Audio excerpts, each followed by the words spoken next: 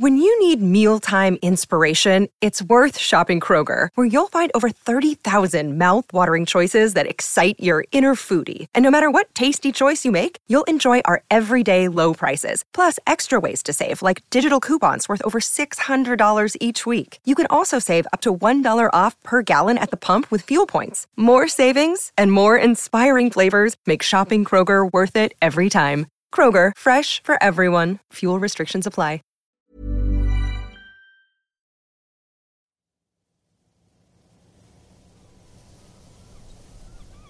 Late July 1986, Joe Maloney boarded a fishing trawler and left Ireland and almost everything he had behind him. Apart from three things: cash, an unknown third alias identity that he'd used to travel to Canada and Europe while in Ireland, and his third wife, Sheila Chandler O'Shea. I heard on the grapevine he went to South America. Some people thought he went to Canada. Joe escaped aboard a trawler that steamed out into the Irish Sea. But to where? Yeah, there were rumours he was seen in Spain. You know, he got out to Malta. It could have been Timbuktu. I'm Pavel Barter. From RTE Documentary on One, this is Runaway Joe. Episode 8, Land of Reinvention. During the making of this series, we've heard many stories about where Joe Maloney went when he left Ireland. Most were wild guesses, rumours, speculation without foundation. Joe Maloney left Ireland with the help of his friend Rod Fenning. They vanished.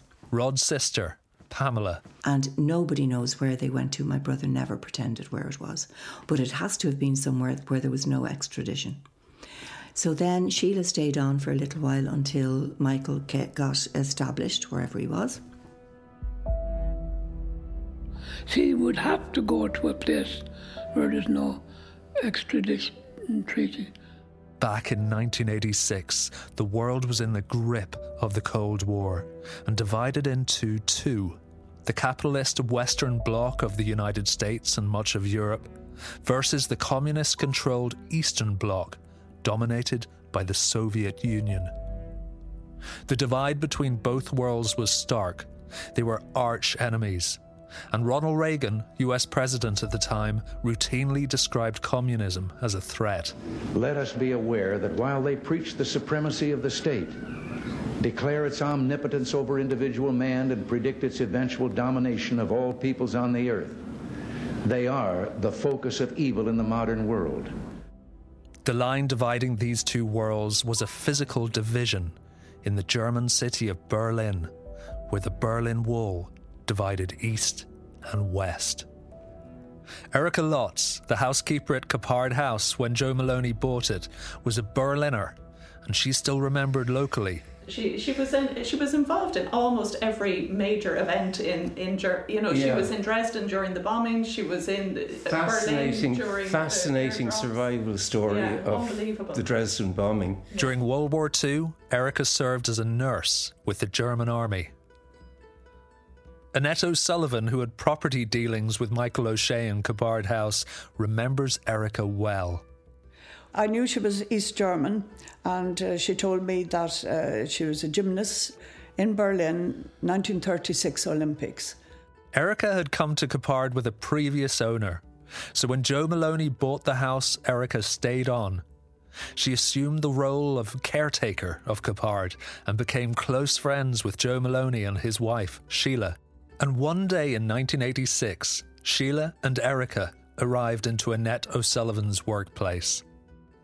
I was working in the restaurant in Portlaoise one day, busy at lunchtime, and Erica came in with this lady. She said, I want to introduce you to this lady. We're going to visit. Her husband is in the prison in Portlaoise. But I remember the lady as pleasant-looking, nice-looking girl, and they were going to visit Michael O'Shea in Portlaoise prison. You might remember that in our last episode, Bishop Michael Cox regularly visited Capard House during the late 1970s, and he liked to speak German with the housekeeper, Erika Lotz. I used to visit her, and we spoke in German, because I was in Germany for 2 years. And anytime she saw me, her eyes would light up. Sie haben wieder Besuch. Kommen Sie rein, Mike. Sitzen Sie hin. And when Bishop Cox visited Joe Maloney in Mountjoy Prison in 1985, they conversed in German under the noses of the guards. Michael knew a fair bit of German. We learned it, but we started to speak in German in the prison, Mountjoy Prison. Oh. We believe that during his time in Capard, both Joe Maloney and his wife Sheila learned German from Erika. By 1986, a grand plan of escape had come together for Joe Maloney, and this was gifted to him on a plate by the Irish government when the extradition treaty with the US collapsed. One of the good things that came from the former East Germany was their music. The national anthem, Resurrected Out of Ruins, is still considered one of the best anthems ever composed.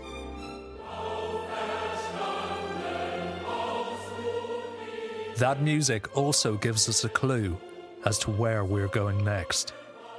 Not long after leaving Dublin, Maurice O'Callaghan, who'd worked with Joe Maloney, began hearing some solid indications about where he might have gone. He disappeared when we heard that he had gone to some country then that didn't have an extradition treaty. First thing we heard was that he had gone to Germany. After that, we didn't know where. We've also met Fiona Deverell in previous episodes. Her father was friends with Joe Maloney. My father had this theory. He went to East Germany. And I was like, why? Why do you think he went to East Germany, Dad? And he said, because I heard him on the phone speaking German fluently. And I think he has contacts over there. In the early 2000s, someone found more definitive information pointing to Joe Maloney having gone to East Germany. It was a hot summer's day in 2001 when I walked into the foyer of a post office in Ames, Iowa. Over 20 years ago, an English writer and musician called Michael Nage was travelling through America when he spotted a wanted poster. A board to my right displayed a long line of fugitives from justice. I glanced, then stared. The oldest poster dated back to 1967. Joseph Michael Maloney. 34 years on the run. How had he managed that, I wondered? Had he been recaptured or died long ago? Michael has since died, but before his passing, he detailed his discoveries in a series of emails to friends of June Fisk, Joe Maloney's wife, who Joe was accused of killing. June's friends, in turn, passed Nage's testimony on to us. Nage, much like ourselves, had become obsessed with the story of Joe Maloney, so much so that he travelled to Ireland. His words are read here by an actor. I speculated if he was still alive and still with Sheila O'Shea, who was 10 years younger. Given that she wasn't wanted for anything, I figured that she would almost certainly keep in contact with her family and maybe even visit them. And maybe Joe did too, on a false passport. Michael Nage was hoping to write a biography of Joe Maloney, so he was trying to find out where Joe and his wife Sheila were hiding out. By now, he'd gone undercover outside Sheila's family home in South County Dublin. I spent the Christmas and New Year of 2003 observing her parents' house, shivering and feeling rather silly. Nage then made his way down to Capard House in County Laois, which had been bought and sold a number of times since Joe and Sheila owned it. But one thing hadn't changed about the estate. I was led into a kitchen where his former housekeeper was enjoying her cigarette. Erika Lotz was still living at Capard. In fact, by now, 2003, she'd been here for over 40 years. Michael Nage began talking to Erika, who'd spent 10 years with Joe Maloney and his wife Sheila. And Erica began to tell Nage all about Joe. On the one hand, she had been well treated by him and she liked him a great deal. On the other, from her dealings with the journalists that followed his arrest, she believed the evidence against him and was appalled by what he had done. Then she told me what I wanted and by now probably needed to know. After Michael's release in 1986, Rod Fenning helped smuggle him out of the country on a trawler. He made it across mainland Europe to East Berlin. East Berlin, a place with no extradition treaty with the United States, somewhere Erica Lotz had connections, and with a language that Joe Maloney and his wife Sheila both spoke. The dots appeared to be adding up. Nächste Station, Hauptbahnhof. Übergang zur U-Bahn-Linie 5 und zum Regional- und Fernverkehr. I'm in Berlin, trying to see if Maloney and Sheila left any shadows behind, any clues they were here. So I'm on the U-Bahn in Berlin. Joe arrived here in August 1986, and it wasn't until a few months after that Sheila joined him. It would have provided a safe haven at the time, but of course East Berlin was behind the wall. It was in DDR, the German Democratic Republic. There would have been no extradition treaty. They would have been out of sight, out of mind. Within the GDR, they had surveillance of every citizen in there, particularly citizens who came from the West. So I'm going to the Stasi archives here. The Stasi, of course, were the secret police who monitored everyone covertly and overtly. They may have come here under assumed identities. Certainly Joe probably did. But I'm hoping that the Stasi archives might be able to tell me more.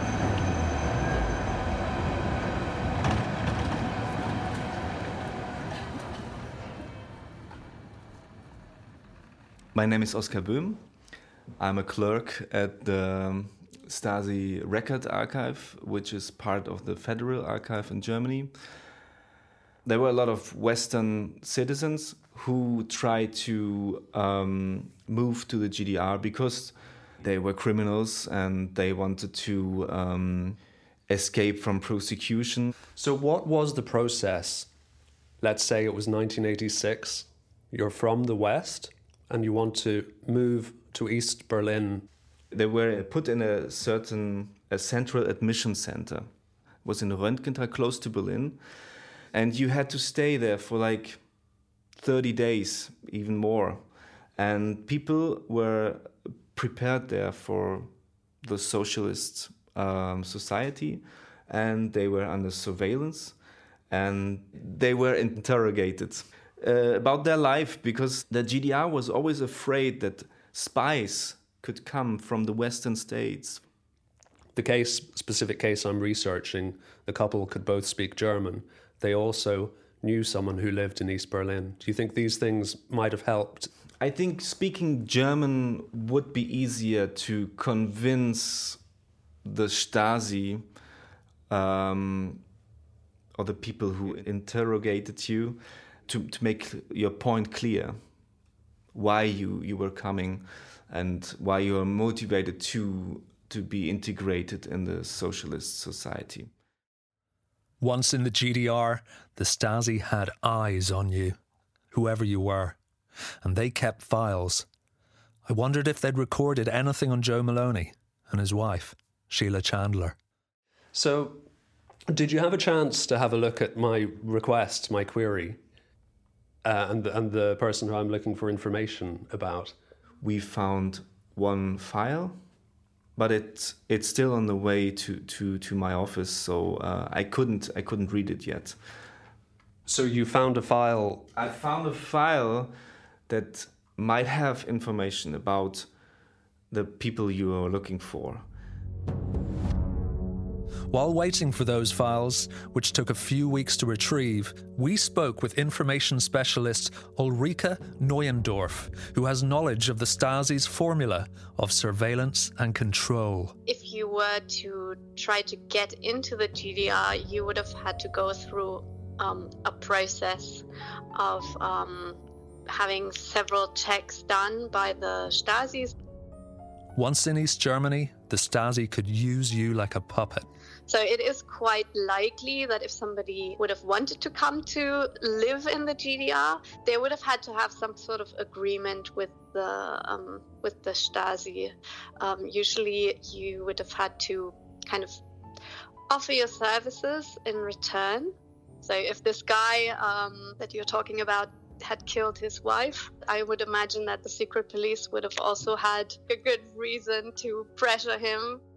Joe Maloney's assorted skills, and in particular his love of guns and experience with weapons, might have helped him with the Stasi. If he also knew about weapons, that would, then he would have known mostly about Western weapons. That would have definitely been of interest to them, to offer very detailed information on those sorts of things. It's not clear if the German authorities ever knew about Joe Maloney, because if he was in East Berlin, he was there under a different name, as was his wife, Sheila Chandler. But for a man who'd lived almost 20 years under a pseudonym, Michael O'Shea, Joe would have been in a fitting location. The Stasi was really, really good at faking identities for anywhere in the world. So that could potentially have been a possibility that they would have, gotten a new identity. But life in East Germany wouldn't have been easy. Just everyday life, especially in the 80s, there were a lot of shortages. You had to really stand in line a lot to get just basic goods, basic food stuff. You had to often exchange things with people to get, what you needed. There was just a lot of struggling with shortages. The winter of 1986 into 87 was a harsh one in Berlin. On Tuesday, January the 13th, 1987, temperatures plummeted to almost minus 20 degrees Celsius. However difficult that day was for Joe Maloney, he was undoubtedly relieved that he'd fled Ireland, because on that same day, January the 13th, 1987, the extradition treaty between Ireland and the United States legally came into force. My name is Tom Bush. I'm a retired special agent with the Federal Bureau of Investigation. Started my career in the 1970s. Tom Bush is a new source of information for us. In the late 1980s, Tom was the Northeast supervisor for the FBI's fugitive unit in Washington, D.C. And Joe Maloney was on his wanted list. Tom searched for fugitives across the world. Through Interpol, we had interactions with, say, Cuba. The Interpol guys could still go out and do some type of investigation. So there were times in certain Middle East countries where we didn't have a presence, like a State Department embassy or anything like that. But so Interpol would interact with the local law enforcement, and that could, in fact, have happened. Despite their international connections, the FBI had no suspicions that Joe Maloney might be in East Germany.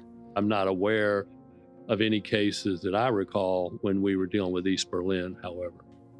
It wasn't just the FBI who were keen to capture Joe. Back in Rochester, New York, the family of June Fisk, the woman Joe allegedly murdered, were distraught at thought of Joe being free, as June's niece, Amy Emmerich, recalls. They were concerned at times about where Joe Maloney was, because they kept track. They knew he was in Ireland, and they knew he might be extradited, and then that didn't happen, and then he disappeared. And I do know they were concerned about his whereabouts and if he would ever come back to the United States for any reason. So I think that did bother them for a time. In May 1988, almost 2 years after Joe fled Ireland, his sister-in-law, Sheila's sister, Joan Chandler, died in Dublin. Sheila didn't return home to Dublin for Joan's funeral, which must have been heartbreaking for Sheila and all her family. But it was the price she had to pay to protect Joe as a fugitive on the run. A few weeks after I returned home from Berlin, I heard back from Oskar Bohm in the Stasi archives. The file that showed up as a positive match, it didn't contain any information. I'm disappointed, but not surprised. Without Joe's new fake identity, we were hitting a brick wall. Furthermore, Marion Berthler, former Stasi investigator, revealed in a news report with a German broadcaster that the Stasi destroyed many files which they viewed as sensitive. She says these shelves hold indications of how many files were destroyed, empty file folders. She says the Stasi tried to destroy as many files as they could, through shredding, burning or tearing them up. They took them out of the folders, which now remain. She says they don't know if they can reconstruct the papers that had been inside. They could be in the thousands of sacks of torn paper.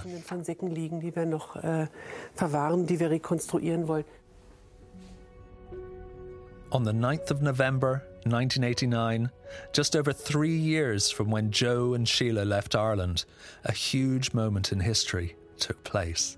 I'm Peter Jennings in New York. Just a short while ago, astonishing news from East Germany, where the East German authorities have said, in essence, that the Berlin Wall doesn't mean anything anymore. The wall that the East Germans put up in 1961 to keep its people in will now be breached by anybody who wants to leave. The East German media chief in the Communist Party said a short while ago that anyone who wants to leave East Germany and go anywhere in the world is free to do so. This was bad news for Joe.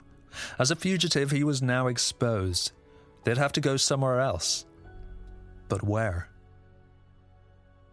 As 1989 turned into 1990, Joe and Sheila had been off-grid for nearly 4 years, and the FBI and the Garda hadn't a clue where. Back in upstate New York, the authorities began to take a different approach to seek out new information, and they collaborated on 2 major TV appeals in the US. FBI agent Gene Harding.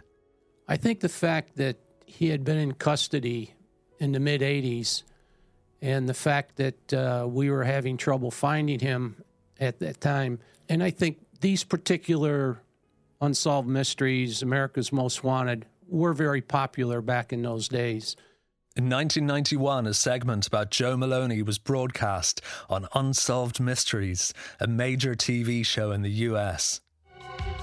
Next, an international fugitive is wanted for the cold-blooded poisoning of his own wife. Special Agent Gene Harding, who was handling Joe's case in Rochester, explains why the FBI were now using the media to appeal for information.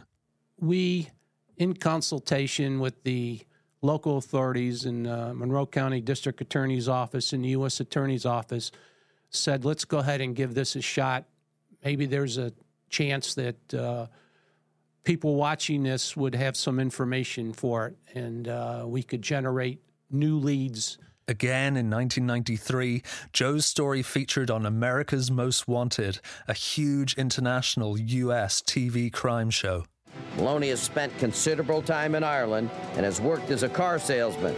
He's probably living under an alias. If you've seen Joseph Maloney, call us at 1-800-CRIME-TV. The FBI were also trying to put the squeeze on people who may have had knowledge of Joe and Sheila's whereabouts. Withholding information on this case was a US felony, an obstruction of justice charge which could bring with it a custodial sentence. Such was the international reach of America's Most Wanted that it aired across the world, Ireland included. We believe that some people in Ireland knew something but said nothing. And some people were shocked when it aired on RTE, like Maureen Power, whose father had dealings with Michael O'Shea. So I do remember Michael O'Shea coming to the house in Castleknock for dinner with my father. So he sat down and he had a family meal with all of us. He was an entertaining kind of a character. And then a couple of years later, we're watching America's Most Wanted. And it was the time when you'd all kind of sit around watching the TV together. You know, you only had like 1 or 2 channels. So lo and behold, on comes America's Most Wanted, and your man comes on. I hadn't a clue who he was. I was just kind of barely paying attention. My father jumps, oh my God, that's him, that's your man, that's Michael. America's Most Wanted did bring in some information about Joe Maloney. That brought in quite a few quote-unquote sightings of him. That's retired prosecutor Wendy Lehman. One was in Puerto Rico, and one was in, I think, Jamaica, and one in Canada. There were several of them, but none of them ever panned out. Either he was gone or it wasn't him, but nothing ever happened with any of those. The FBI, despite drawing a blank, knew Rod Fenning, Joe's friend, who'd picked Joe up from court upon his release in Dublin in 1986, had some hand in Joe Maloney's escape, and so they routinely contacted members of Rod Fenning's family, some of whom were US-based, to see if Rod ever said anything to them. When I was in Mexico... That's Vanessa Fenning's husband. That would have been in the early 90s. They were still looking for him because an FBI agent got in touch with me. Yeah. The FBI even sent an agent to California to interview Olga, our younger sister. That would have been in the early 90s. Oh, yes, that's right. I went to Los Angeles. Olga Fenning. And the phone rang. I was staying at a friend's house. The phone rang. It was for me, which was like, my God, who knows that I'm here? It was very tiring, I'll tell you, talking to the feds, because they kept asking questions, and then they'd ask them again and again, just in case you changed what you said. Rod was clearly loyal to Joe Maloney because he never let slip about Joe's whereabouts. Throughout the mid-1990s, the FBI's fugitive unit continued to hunt for Joe through FBI field agents and Irish police. Here's Tom Bush, retired FBI. They would have developed those relationships and exchanged information that they had. They would have kept files and records. A lot of that information would have been given to the FBI. So clearly they would have acted on those leads of any individual that could have any knowledge. And they may have done other things too. They could have been watching that particular individual. Joe and Sheila left East Germany after the wall came down. We know this because of what Michael Nage, the English writer on Joe's trail, was told by the German housekeeper at Capard House, Erika Lotz. Sheila and Joe lived in East Berlin until German reunification in 1990 necessitated another move. Rod Fenning still hears from them from time to time. All their money is gone. They're in Cyprus. Oh, don't tell him I told you. Over the last 18 months of making this series, it's been a slow, incremental flow of information. Learning that Cyprus was a possible destination allowed us to join more dots. He sent a postcard to Erika asking about himself, but it was his writing. Peter Collins, the builder Maloney used at Capard House, remembers Erika Lotz received a postcard from sunnier climates, from an unidentified man. What did it say? What did the postcard say? That he was very interested in Michael O'Shea and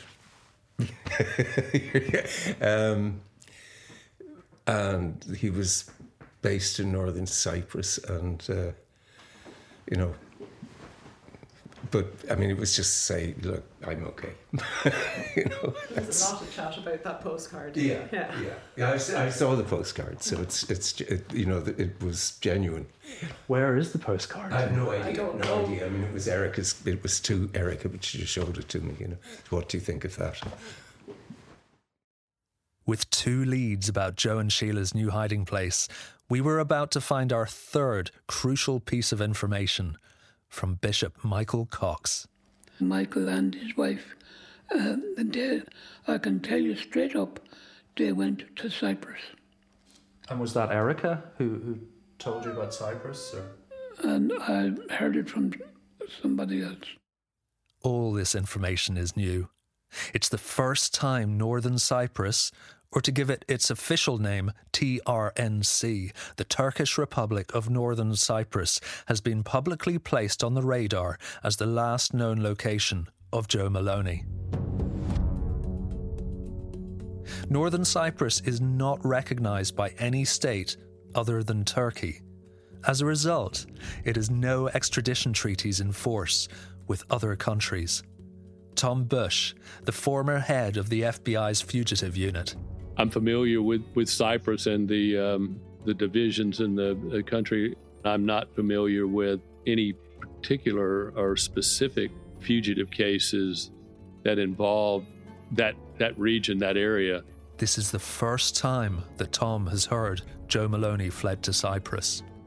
And I think it just shows you kind of the type of guy he was, to be able to know. He'd obviously done his research on what countries where he could avoid capture and or at least extradition. Once Sheila Chandler left Ireland with her husband Joe Maloney in 1986, she didn't look back. Sheila missed the death and burial of both her sister Joan in 1988 and then her father Vincent in 1993. But sometime in the mid to late 1990s, Sheila began to come out of hiding. Sheila would come back periodically, always well tanned. That's Vanessa Fenning, sister of Rod Fenning, the man who helped Joe Maloney leave Ireland. And in and out, she'd be in Ireland for maybe, a long weekend kind of thing, and then she'd disappear. And, I'm sure if we really wanted to, we could have figured out where they'd got to, but we didn't. Coming out of hiding and putting her fugitive husband at risk was a huge step for Sheila to take. But by now, Sheila was ill. In 1995, she was diagnosed with breast cancer, and that appears to have changed her perspective. Whatever the reason, coming home to Dublin allowed her to reunite with her mother, her sisters, her close friends. However, Sheila always went to great lengths to hide her trail. When Sheila came home to Ireland every so often, she went to so many countries to get home so that they would lose track of her. With Joe Maloney now within our sights, in early February 2024, my co-producer Tim and I travelled to northern Cyprus. Ladies and gentlemen, we are delighted to welcome you to Paphos, where the local time is 2:35. Please remain seated. So, just touched down in Cyprus at Paphos International Airport now, and we're going to drive the length of the island to go to the border, to go to North Cyprus. We just passed over the border from Greek Cyprus to the Turkish Republic of Northern Cyprus, a territory claimed by Turkey. The island was divided in 1974. The Turks took around 37% of the island's territory, and this is kind of a lesser visited part of the island, but we're heading up now towards Kyrenia, which is where we're going to begin the search for any remnants of Joe Maloney. We're not the first people to follow in the footsteps of Joe Maloney here. Michael Nage came here too, back in 2003, after being told by Capard housekeeper Erica Lotz that this is where he would find Joe Maloney. I left Ireland with the distinct feeling I had come much closer to discovering Maloney's whereabouts than almost anybody else. Whilst an FBI wanted poster speculated that he could be in Ireland, Canada or Germany, I was reasonably convinced that he was in none of those places and could well be in North Cyprus. I felt I'd nothing to lose and flying out there whilst still enthused. With the help of Michael Nage's testimony, together with new information and research available to us, we're hopeful that our trip to Cyprus will confirm the final details of Joe Maloney's life. Hi, Joe. Is it really you? It is. Ask me a question. I can prove it's me. As we move into our final episode of Runaway Joe, we're stunned to hear from a major character in this story. Someone we only knew until now as a little boy, whose mother was poisoned at his 5th birthday party. Wow. Well, I don't know. I'm just, my breath is kind of taken away. You've probably been listening to the series, so you know a little bit about, the story that we're trying to tell. And this whole thing is surreal. Join us for the 9th and final episode of Runaway Joe, Within Sight. as this is a live investigation, if you have any knowledge of Joseph Maloney, aka Michael O'Shea, please contact us immediately and in confidence via documentaries@rte.ie. Runaway Joe is written, reported and produced by me, Pavel Barter, and Tim Desmond. Production assistance by Nicolene Greer. Music is by Martin Kluzak and Tomasz Perot. The sound engineer is Pater Carney. And the executive producer for RTE Documentary on One is Liam O'Brien.